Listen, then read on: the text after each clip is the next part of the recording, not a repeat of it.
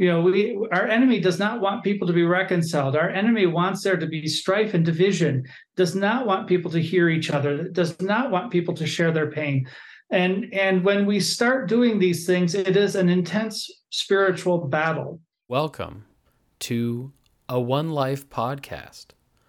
One Life, as you may or may not know, is a grassroots learning collective made up of equippers serving classes BC, Northwest, and Southeast in the Christian Reformed Church.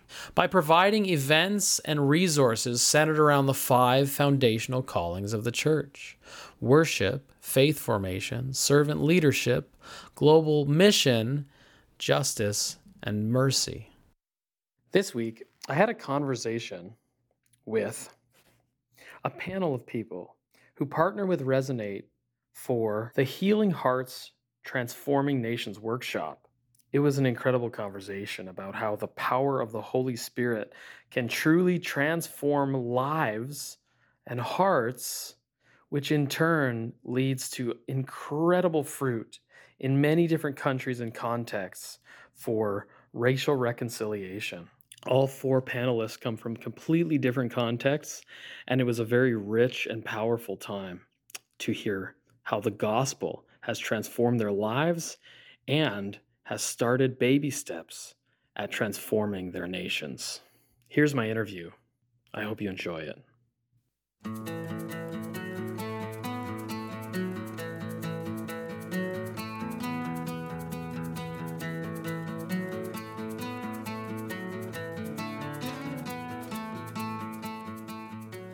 So welcome to our listeners once again to another episode of the One Life podcast. I'm gathered here this morning with Barbara, George, and Joseph, all ministering in different contexts, but all connected with a ministry called Healing Hearts Transforming Nations. So we're going to hear from a little bit of each of you about how Healing Hearts Transforming Nations works in your context, and also then how it will play out in the Canadian context, which is my context. And so it will be a very rich conversation, I trust. And so I'll start with each of you. I would love to hear just a 2-minute summary of your story. What led you to what your connection is with the Christian Reformed Church, and how you got connected to Healing Hearts Transforming Nations. We'll start with you, Barbara. Hi. Thanks for having me today. My husband and I live on Manitoulin Island in Ontario, and we are Resonate partners. We work with 6 Native communities here on the island. And so we've been here about 12 years now. And just last year, I did the Healing Hearts Transforming Nations workshop. And then later I started to be a facilitator for it. And so I'm fairly new to this workshop process, Healing Hearts. But for up here in Canada and here on the island, there's so much hurt and brokenness, and I can see with being a participant, and how it changed my life in my healing journey. I know that it will help and be a step in my friends' lives, in the people that we work with. Oh, wonderful. Thank you. George, how about you? Yeah, my name is George Device. I'm a ordained minister in the Christian Reformed Church and a missionary with Christian Reformed World Missions, and then which became Resonate Global Mission in Ukraine for over 25 years. And so I became acquainted with HHTN, which is the abbreviation we use for Healing Hearts Transforming Nations, through a series of events after Russia first invaded Ukraine in 2014. And we were working with pastors and trying to provide emotional care support for pastors who were burning out, dealing with the overflow of IDPs, orphans, and all the different things that were happening in the country because of Russia's invasion. And yeah, through a series of events that only God could bring together, I ran into the founder of this ministry. Her name is Dr. Rhiannon Lloyd from Wales, at a conference in Antalya, Turkey. And she was given 45 minutes to present this ministry. And I thought reconciliation is what we need in Ukraine. And through that, ended up in the summer of 2015 traveling to Rwanda to attend the International School of Reconciliation to find out what this was all about. And that was an event that changed my life, and it changed the whole direction of my ministry. And since then, we've been developing Healing Hearts, transforming nations in Ukraine especially, but also in the post-Soviet world and in Europe. And so since 2016, I organized an annual Eurasia School of Reconciliation until COVID came in 2020 and had put a stop to it. And then, since that time as well, I began speaking in churches in North America about HHTN and kept on hearing people say, "Oh, we need this here." And really, especially in 2020, with all of the racial controversy in the States and the controversies with boarding schools and the Indigenous peoples in Canada, and these things just exploding in North America, it seemed that it was even more imperative to bring this ministry to North America. So we planned in 2021 to spend a year in the States and to introduce HHTN. And now this is a continuation of that. We're not able to go back to Ukraine to continue working there. And so I continue to work as part of the global teaching team. So I'm right now in Nairobi, and we just had the East Africa School of Reconciliation, which was an amazing event here. And we continue to spread the work with around Europe, especially now focusing on Russian and Ukrainian immigrants that are and refugees that are in Europe, but also in North America, all over North America as well. Wow, thank you. Joseph, tell me a little bit about your story and your connection to HHTN. Yeah, for me, it was just after the genocide in Rwanda, after a huge number of Tutsi have been killed. I went to Congo as a refugee, where I spent 2 years, and we had a lot of losses of lives also as refugees. Coming back to Rwanda, there was a big question. My faith and my Christian community and everyone was at a very low point. And the question was to know, how do we go from here?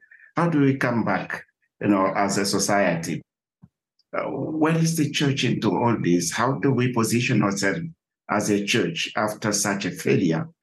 And so in the discouragement and the time of hopelessness, where all of us were trying to find, where do we go and how do we rise? Now, I attended a workshop that was conducted by the founder, as George said, Dr. Rhiannon. And this is what I discovered. I found myself, my own healing, because I was hurt during especially after the genocide. And then I started to realize how the Bible, has some of these serious answers to real problems. Now, we used just to think of the Bible as a book that is going to help us to go to heaven, and to be just, very spiritual and wait that Jesus come and take us to heaven. But then I started to realize some of these serious questions most of us were asking had some of the answers through the teachings that were given in that workshop. And then from that time, I was trained to be a facilitator.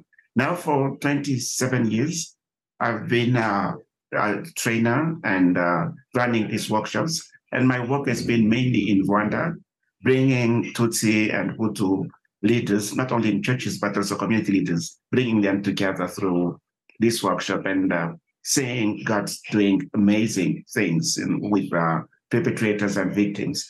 Then we went to prisons, we work with genocide survivors and all kinds of groups, youth in schools. And even now, we are still very active in Rwanda, working with the post-genocide generation and still the trauma is still there, and there is so much still to do. But after some years, we discovered that the healing of wounds and reconciliation, forgiveness was not only a message for Rwanda after the genocide. Everyone agrees that, because of the genocide, it was a very serious, breach or collapse of society and violence and cruelty that was very tangible. But we also invited in other countries when people heard of the testimonies and the things that were happening. We were invited into Congo and Burundi and other countries. And this is how we found ourselves into all the countries around Rwanda, but also in other parts of Africa. Then we realized it was not enough. And we had now to create the School of Reconciliation, which is a kind of institution, and organize a bit more the schools to see people coming from all over. So now we run a school in Rwanda, an international school. And then George came in 2015. And as most of the people who come to the school, they will go back to their communities, their context, and some of them will invite us and say, can you come and share some of the stories of Rwanda, stories of forgiveness and healing? And this is how I find myself in many countries, helping people who have been in Rwanda and supporting what they are doing in other countries. Thank you, Joseph, for sharing. Reggie, welcome to our conversation. We're just all sharing a little bit about our story, how we got connected with the Christian Reformed Church, and particularly how we got connected with Healing Hearts Transforming Nations Ministry. I wondered if you'd like to jump in and share a bit of your story. Yeah, I grew up in Chicago and came to Calvin Seminary, where the Lord kind of forced me into ministry. And after that, about 22 years in ministry in Paterson, New Jersey, and then 20 years in Grand Rapids, Michigan, at a CRC church. And I got connected to this as I got into denominational ministry, and I was the director of race relations and social justice for about 4 years. And it was actually George who kind of introduced this to me and said, you should be a part of this. And I'm asking one more thing that I have to be a part of. And I said, okay. So I think I went for a kind of opener and a couple of years before that. And then having the opportunity to go to Rwanda almost a year ago. And it just really impressed me, not only being in Rwanda, but also hearing and watching the stories kind of unfold. How did this little country that's no bigger than Vermont happen to turn around years and years of vengeance and resentment to almost being one of the safest countries in Africa? So it really intrigued me. How did they do that? And how did that happen, given that Rwanda was, I think, 80% Christian? And so I thought that maybe that had something to say to North Americans about maybe we're going about how we're doing racial reconciliation in the wrong way. And how do we bring actual Christ and forgiveness back into play as we think about the North American context, both United States and Canada? Wonderful. Thank you so much, Reggie.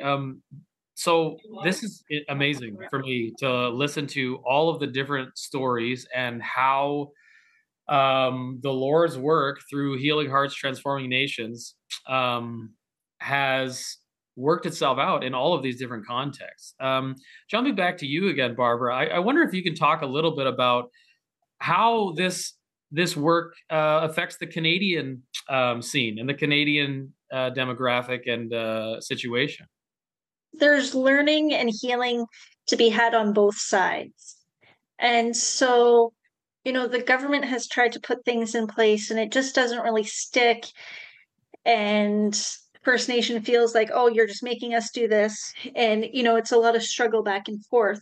But it's a tough topic, tough situation. But when it's centered through Christ and centered through which that alone brings up trauma for our First Nation friends, there is healing and there is steps to be taken on both sides. And I really like how the workshop works through that and works through both sides to bring you to a table, to a conversation, one-on-one. And we know it's not going to happen overnight, but it's one conversation at a time, one individual at a time. And then they see the hope and the truth and the love, and they want to spread that. And they want to spread that, kind of what Joseph was saying, is like it goes out, and then more and more people want to get invited and to hear about this. And so we're having our first one in Ontario in September. Yeah, I'm praying for good things and for good healing that will come out of it. Thank you so much. George, I want you to pick up where Barbara left off and sketch a little bit out of what some of the principles of this Healing Hearts Transforming Nations workshop are. Yeah. That's actually exactly what I was thinking about as Barbara was speaking. I think there's several unique things I think about the Healing Hearts Transforming Nations process. One is that it's extremely biblical and it's cross-centered. And also, I think one of the most important things is where we begin from. Because a lot of times when people think about reconciliation, they want to begin with blaming. They want to begin with identifying who did what to whom and who's at fault. And we lose sight of the big picture of what reconciliation really is all about. And so we begin with the Holy Trinity as the model for human relationships. And that model is a model of unity and diversity, where you have three different persons who are perfectly unified in every way. And that relationship is what we believe God intended for all of us to share as different ethnic groups and racial groups. Because no one ethnic or racial group would ever be capable of reflecting God's glory adequately in and of all by itself. So the image we use is one of a diamond, and how a diamond, as opposed to a plane of glass, the diamond reflects light in all the brilliance of its different colors. And if we see that each facet of a diamond is like a different ethnic or racial group, that's reflecting God's glory in its own particular way, with its own ethnicity and culture and language and wisdom and all the different wonderful things that God put into that culture, we get a much bigger picture of what reconciliation is all about. Because reconciliation is about getting us back to that relationship that God intended for us to have as different peoples, being like the Godhead, having unity and diversity from the very beginning. So beginning on that foundation, then we start to look at what went wrong. We talk about prejudice and then how that can be redeemed, and how that's kind of the kingdom project of God's people. We talk about the holy nation from 1 Peter 2, verse 9. As where God wants to redeem our ethnicity, redeem our culture, redeem our identity. And I think this is a critical issue for North America, because actually one of the things that we've been robbed of in North America is our identity, and our ethnicity. I really believe the whole concept of a melting pot or salad bowl or whatever you want to call it is a lie. That doesn't happen by itself.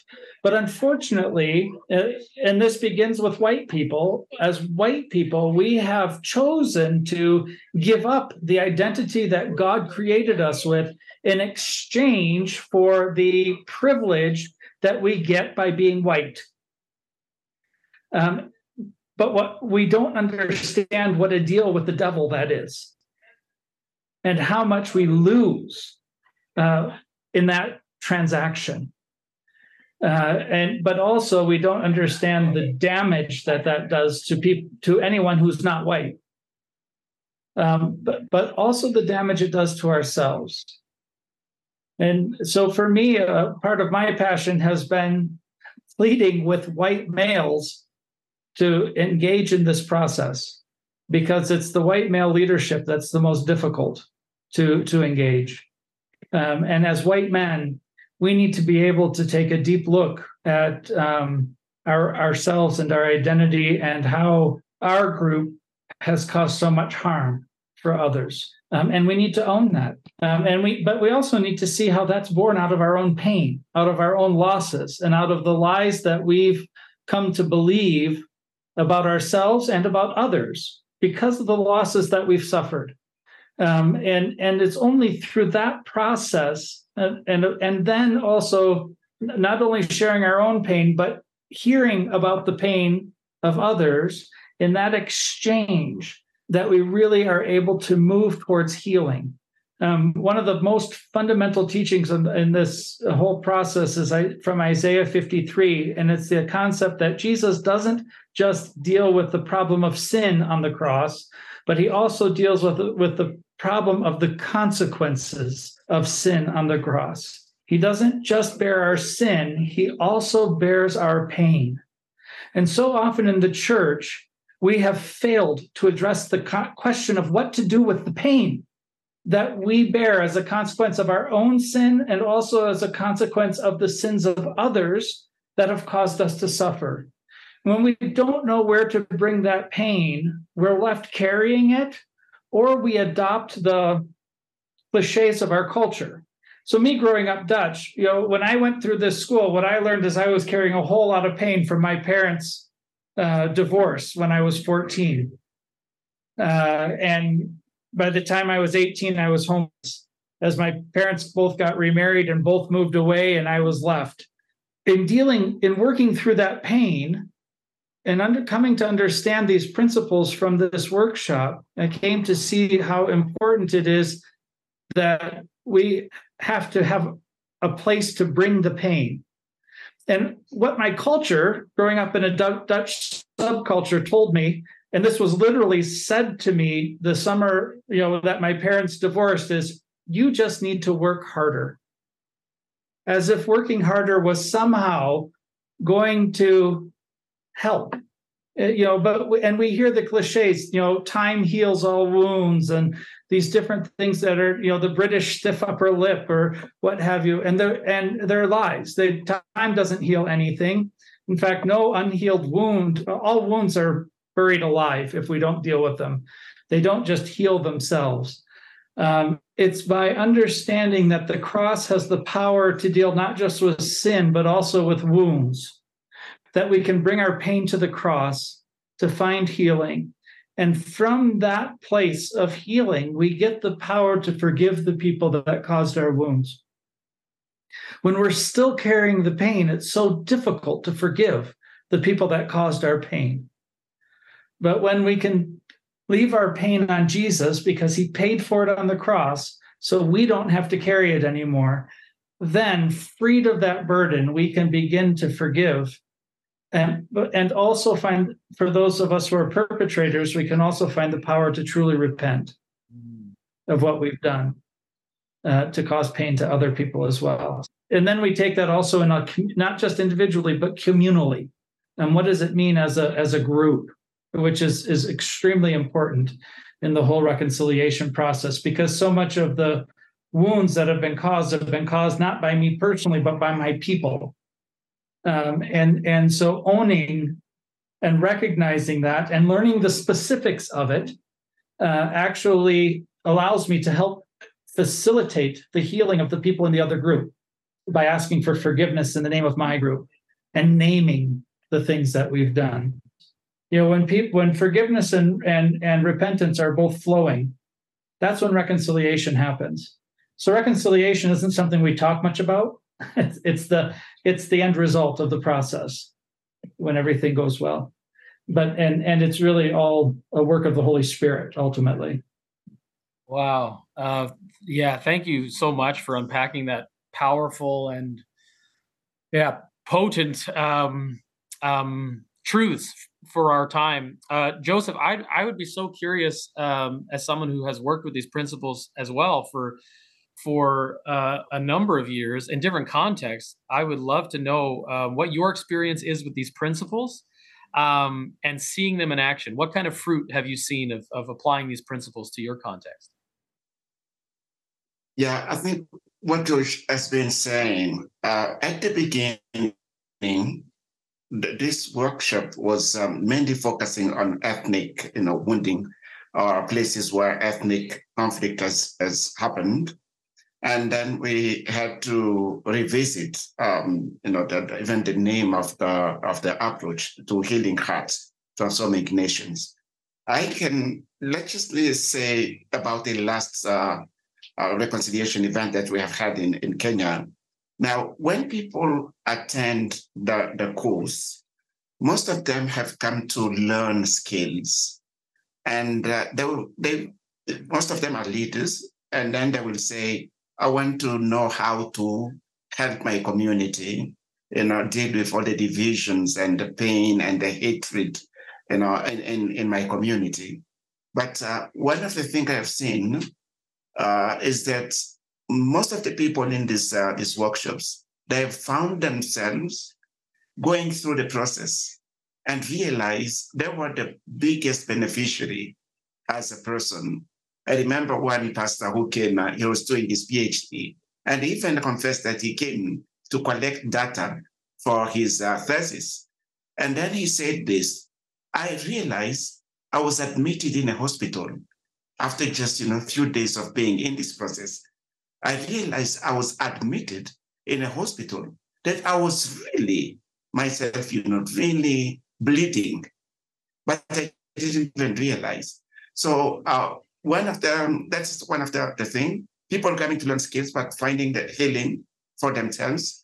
Another thing that I've seen, there are many layers of pain that not necessarily are connected to the history of the country.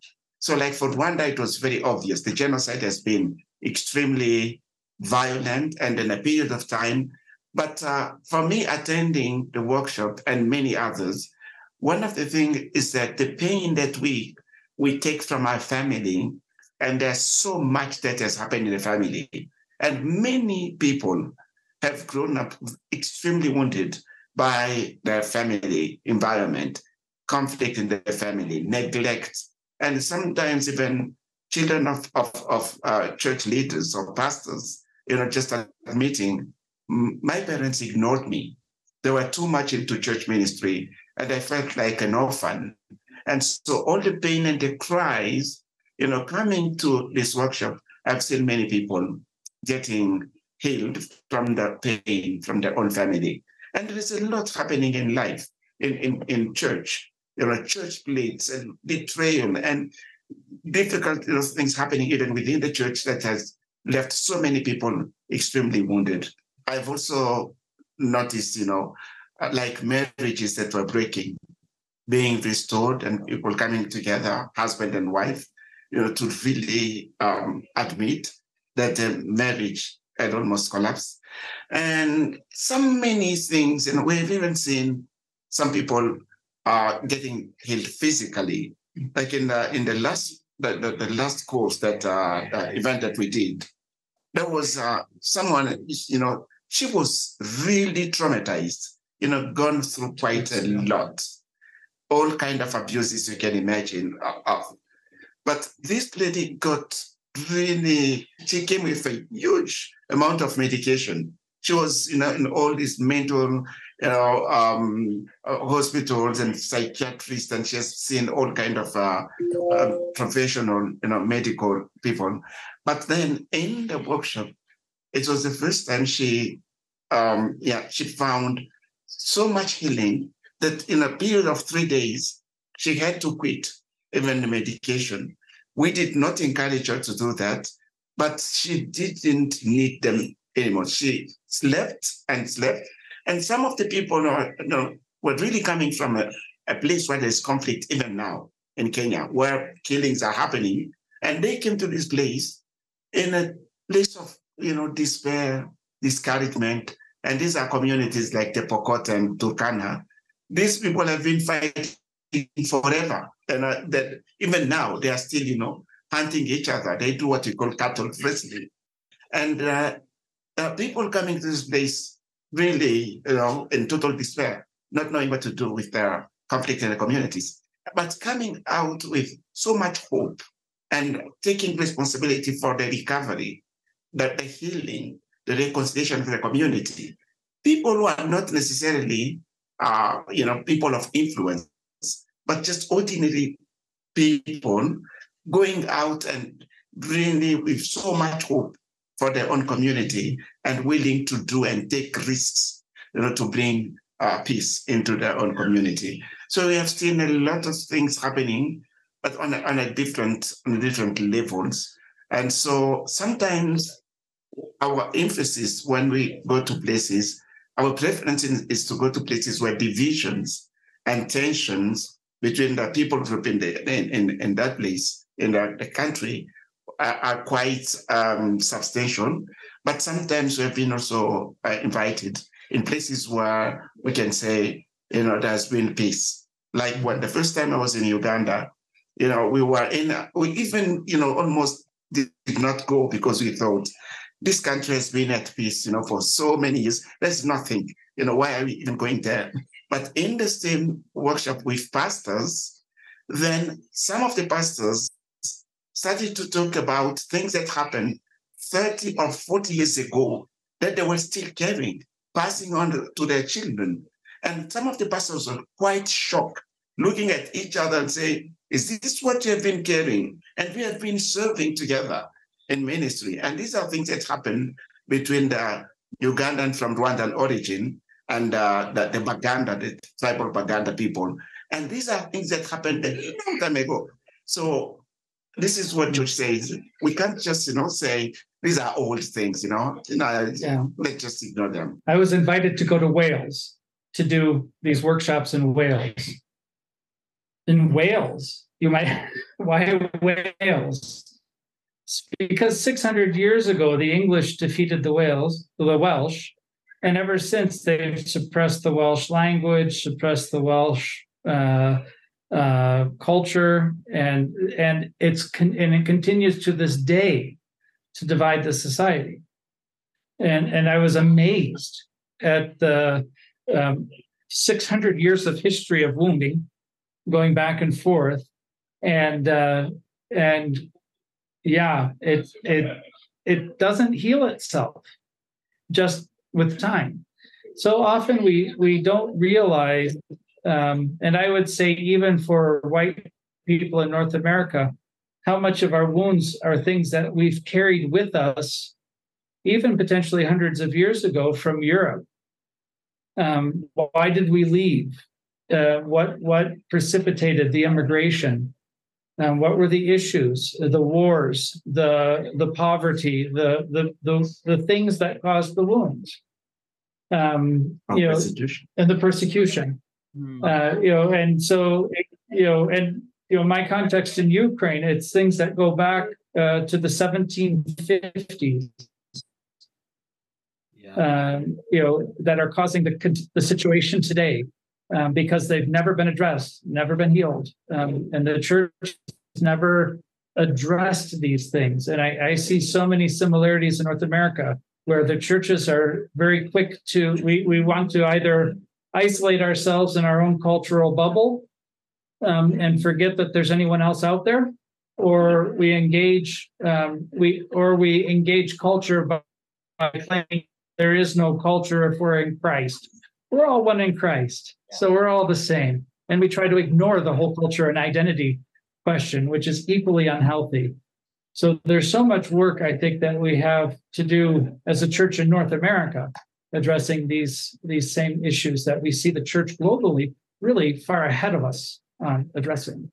Absolutely. I in all of these sharings, I'm hearing the connection between healing hearts and transforming nations. It's That's an incredible, it's a wonderful sounding title and it sounds beautiful. But as we press into this, seeing the link between those two things is very powerful. So thank you all so much for sharing. And yeah, particularly you, Joseph, with those powerful stories of the Holy Spirit's active work in transforming hearts, which is leading to nation transformation. I love that. But then picking up, George, on what you said just now and what you said earlier, Reggie, I would love to hear you comment on the way this is playing itself out in North America, especially with George's comments about communal identity, how ethnic groups, particularly white people in America, have made a deal with the devil in taking on this title white, and how communal repentance works. I would love to hear you unpack that in an American context. That would be really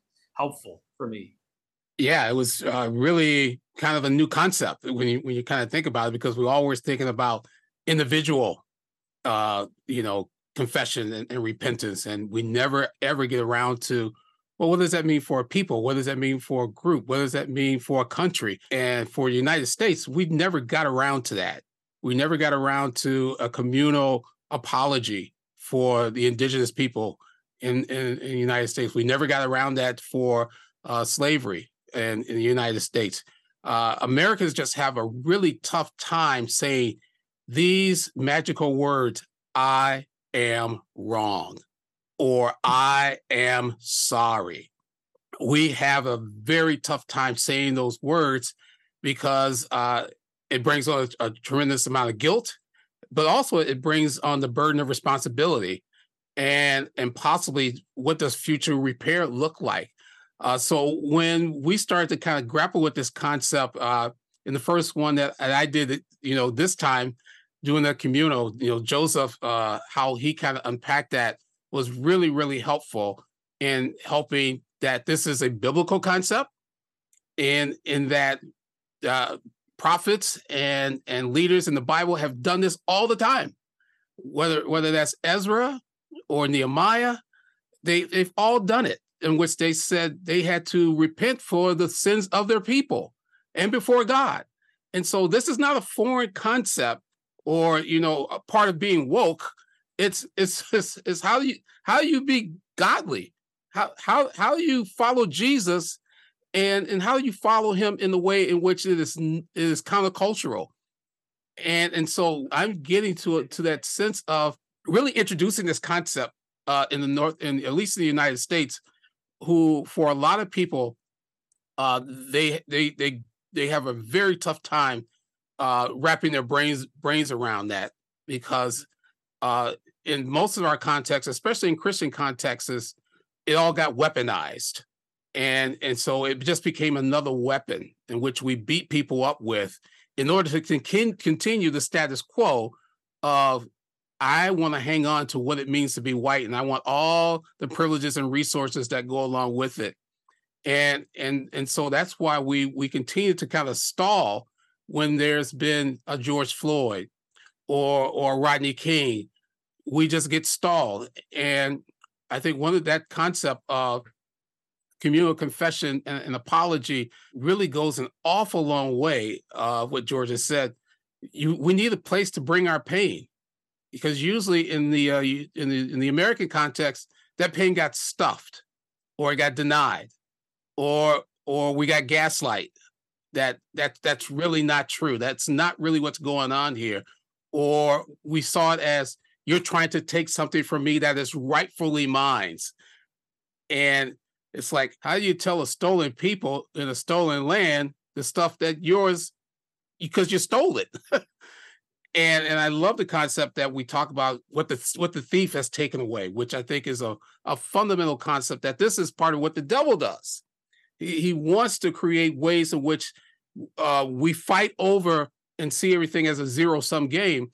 But actually, in actuality, he's the one who's stealing things from all of God's people, all of God's ethnic groups.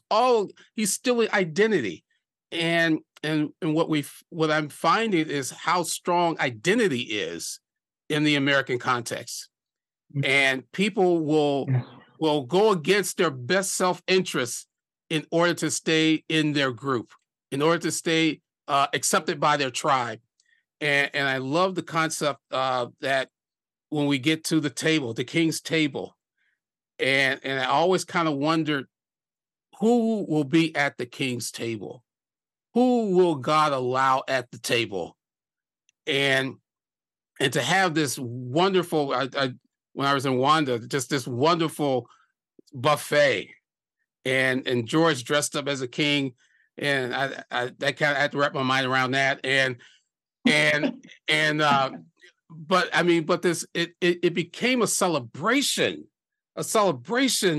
of that we were all God's children, that we were all invited to the table, and that we were given gifts, and that here is an opportunity to kind of share those gifts without the resentment and really just that I'm losing something out of here. I think that's going to be for me, it's a huge concept to bring this principle of communal repentance. I think it's so critical, and especially how the church uses and how the church brings that about. I think is one of the I think unused gifts or unused tools that would help tremendously if the church is willing to be courageous enough to embrace it. Thank you, Reggie. Yeah, this is beautiful, hopeful, and powerful stuff. In a minute, I'm going to jump to you, Barbara, and have you kind of talk a little bit about the Canadian context, the conference that's coming up this weekend, especially in light of the Canadian National Gathering. But before we jump to that, I just would love to hear one more thing from you, George, about something you said about the white people have made a deal with the devil. So I had a friend when I was in America, speaking of the American context, but it applies to Canada too. But in Canada, we are a nation of immigrants, and we're a lot closer to the boat, as it were. I'm a third generation Dutch immigrant, but I had a good friend in America who said, when people criticize whiteness, I have no other ethnicity to go back to. I'm a quarter Finnish. I'm a quarter, and he says, so it feels to me like they're criticizing me and who I am. And he just couldn't get over that. But the way you spoke about it really seemed to speak a hopeful word for him and people like me to say, no, this is something that can be repented of and even brought to the cross and reconciled. Could you unpack that for other white guys like myself? Yeah. As a white guy, I grew up mostly in the U.S. My mom's American. She was adopted by a Dutch CRC pastor back in their early 40s. And my dad is a Dutch immigrant to Canada, came in 1954. So I grew up with, and then in the 1970s, we actually found my mom's birth mother, a Texan, who traces her lineage back to Colonel John Tipton, who was an English family that first went to Jamaica and then from Jamaica to Maryland in the 1700s. And Colonel John Tipton fought in the Revolutionary War. And he is, and after the Revolutionary War, went through the Cumberland Gap and was one of the very first people to settle in Tennessee. Now that's a story because Tennessee was the land that the British had given perpetually to the Cherokee. After the Revolutionary War, the Americans no longer saw these British treaties as something they needed to honor. Of course, for the Cherokee, nothing had changed. And all of a sudden now they were being pushed off their land. The other thing I learned about Colonel John Tipton is that he was also a slave owner. And that's a heritage that I discovered, in my 40s, much later in life. I had no idea. At our workshop that we did in Seattle, a Roman Catholic priest was there whose last name was Tipton. He's African-American, and he's from East Tennessee, which is where my Tipton ancestors were. It is highly likely that he is a descendant of the slaves that my ancestors owned. What do you do with that? What do you do with that? So it's easy for me to claim a Dutch identity, a Dutch American, Dutch Canadian identity, because that's the subculture I grew up in. But I also have a very American identity from the history of my mom's birth family. What do you do with that? And that is the deal with the devil that I talk about, because so much of what happened, and we see it happen progressively throughout American history, of how people exchanged their ethnic identity for an identity of whiteness. The deal with the devil is how we make whiteness this thing to be achieved. So many groups, when they first immigrated to the U.S., were not considered white, like Jews, like Italians, and Eastern Europeans.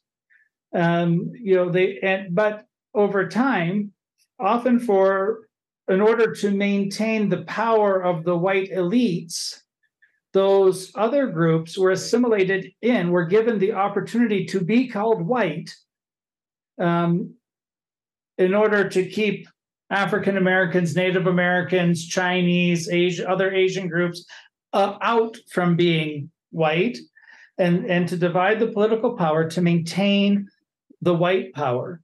And that is the deal with the devil. And so many people in North America have this conflicted identity, which they inherited from their parents, not even knowingly. It's not something they chose per se, but it's something that they have willingly, unwillingly taken the advantage of, that's been offered them.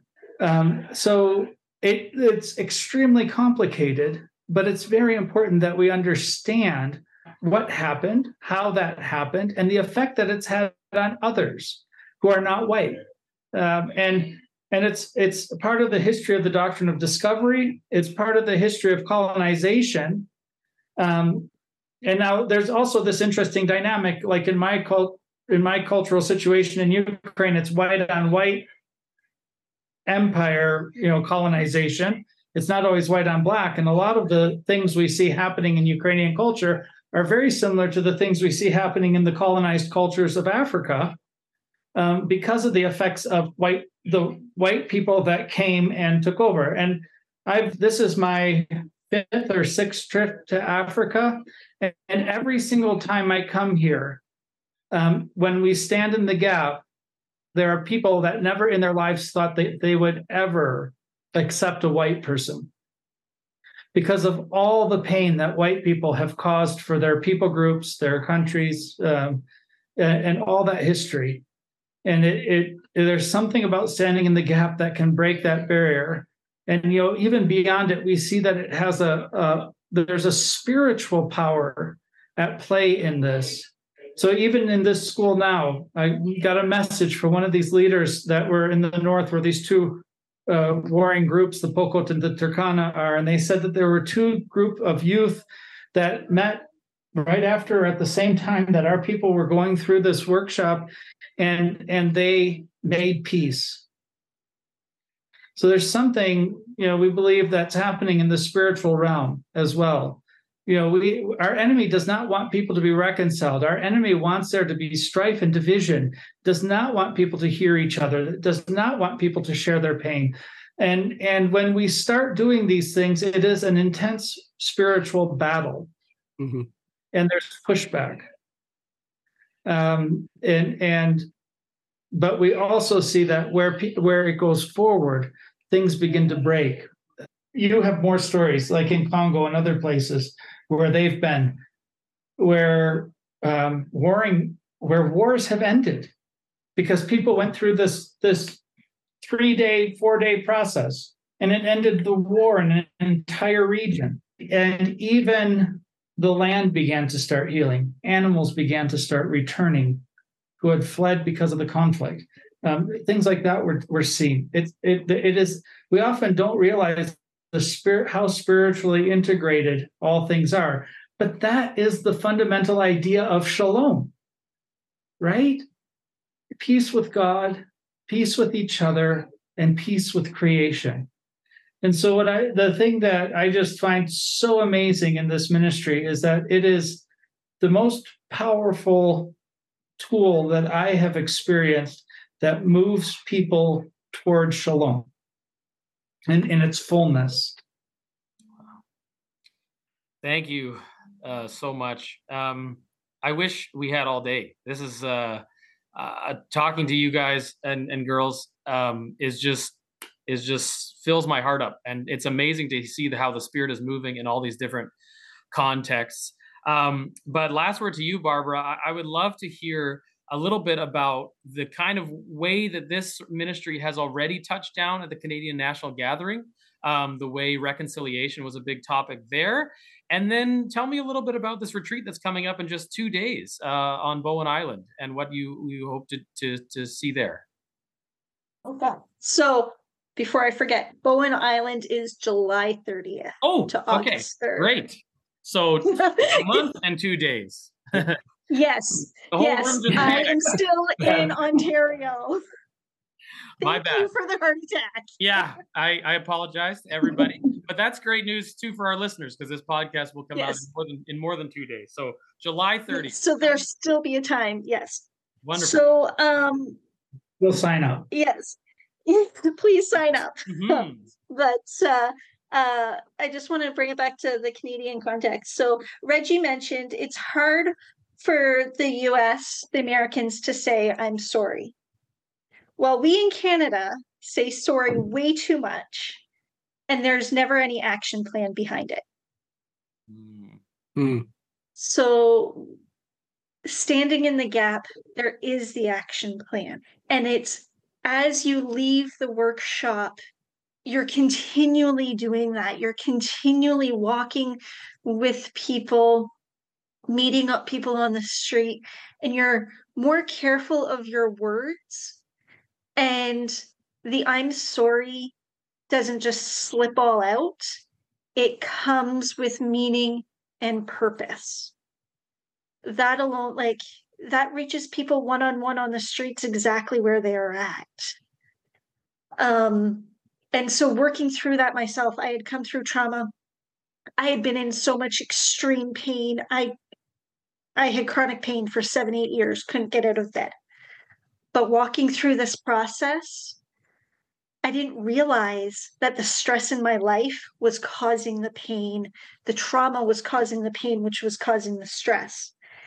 And so the pain and the trauma of my friends in First Nation communities, I was given a glimpse of just through my story. And so I know that if this workshop had changed my life so much, it will change theirs. And we haven't had a Canadian gathering yet for Healing Hearts. We have 2 coming up. And so the process is just starting here in Canada.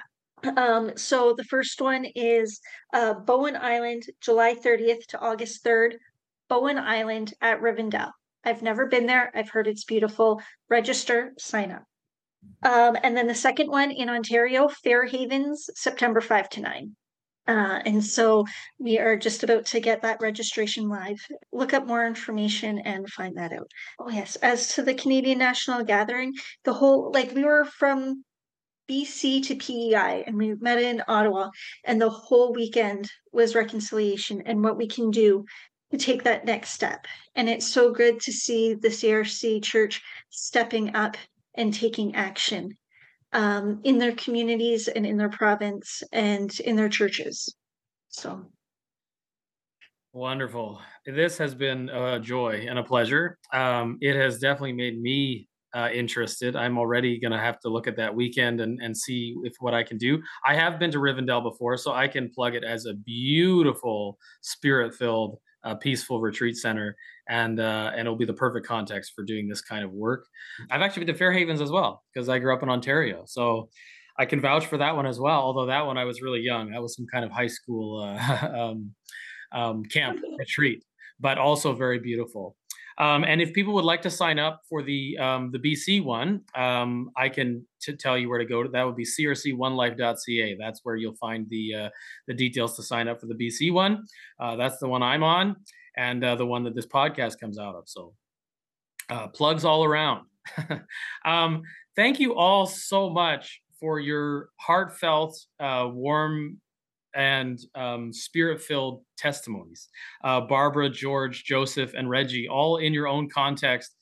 And there's this it reminds me of that Trinitarian mystery that you mentioned right off the top, George, with different persons and yet the same united God at work in all of these different places. And so thank you for that. And for more information on this process more generally, regardless of your context, you can go to, let's see here, hhtnglobal.org. That is the place to go to for more information on the Healing Hearts Transforming Nations. Thank you all from the bottom of my heart. Yeah, I hope to meet all of you in person and talk to you guys again sometime soon. Thank you. Thank you. Mhm.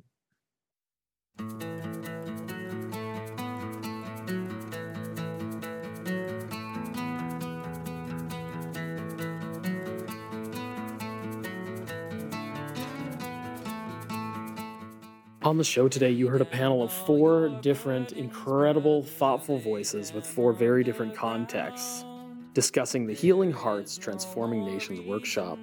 If you'd like to get a ticket to the Healing Hearts Transforming workshop right here in BC, it's happening at Rivendell on Bowen Island, and you can get your tickets at crc1life.ca.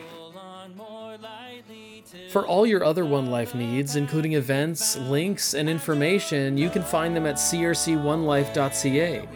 And if you have any feedback at all, or want to get in touch, or if you know someone who would be a great guest for a future One Life podcast episode, please email me at podcast@crc1life.ca. Thanks for listening.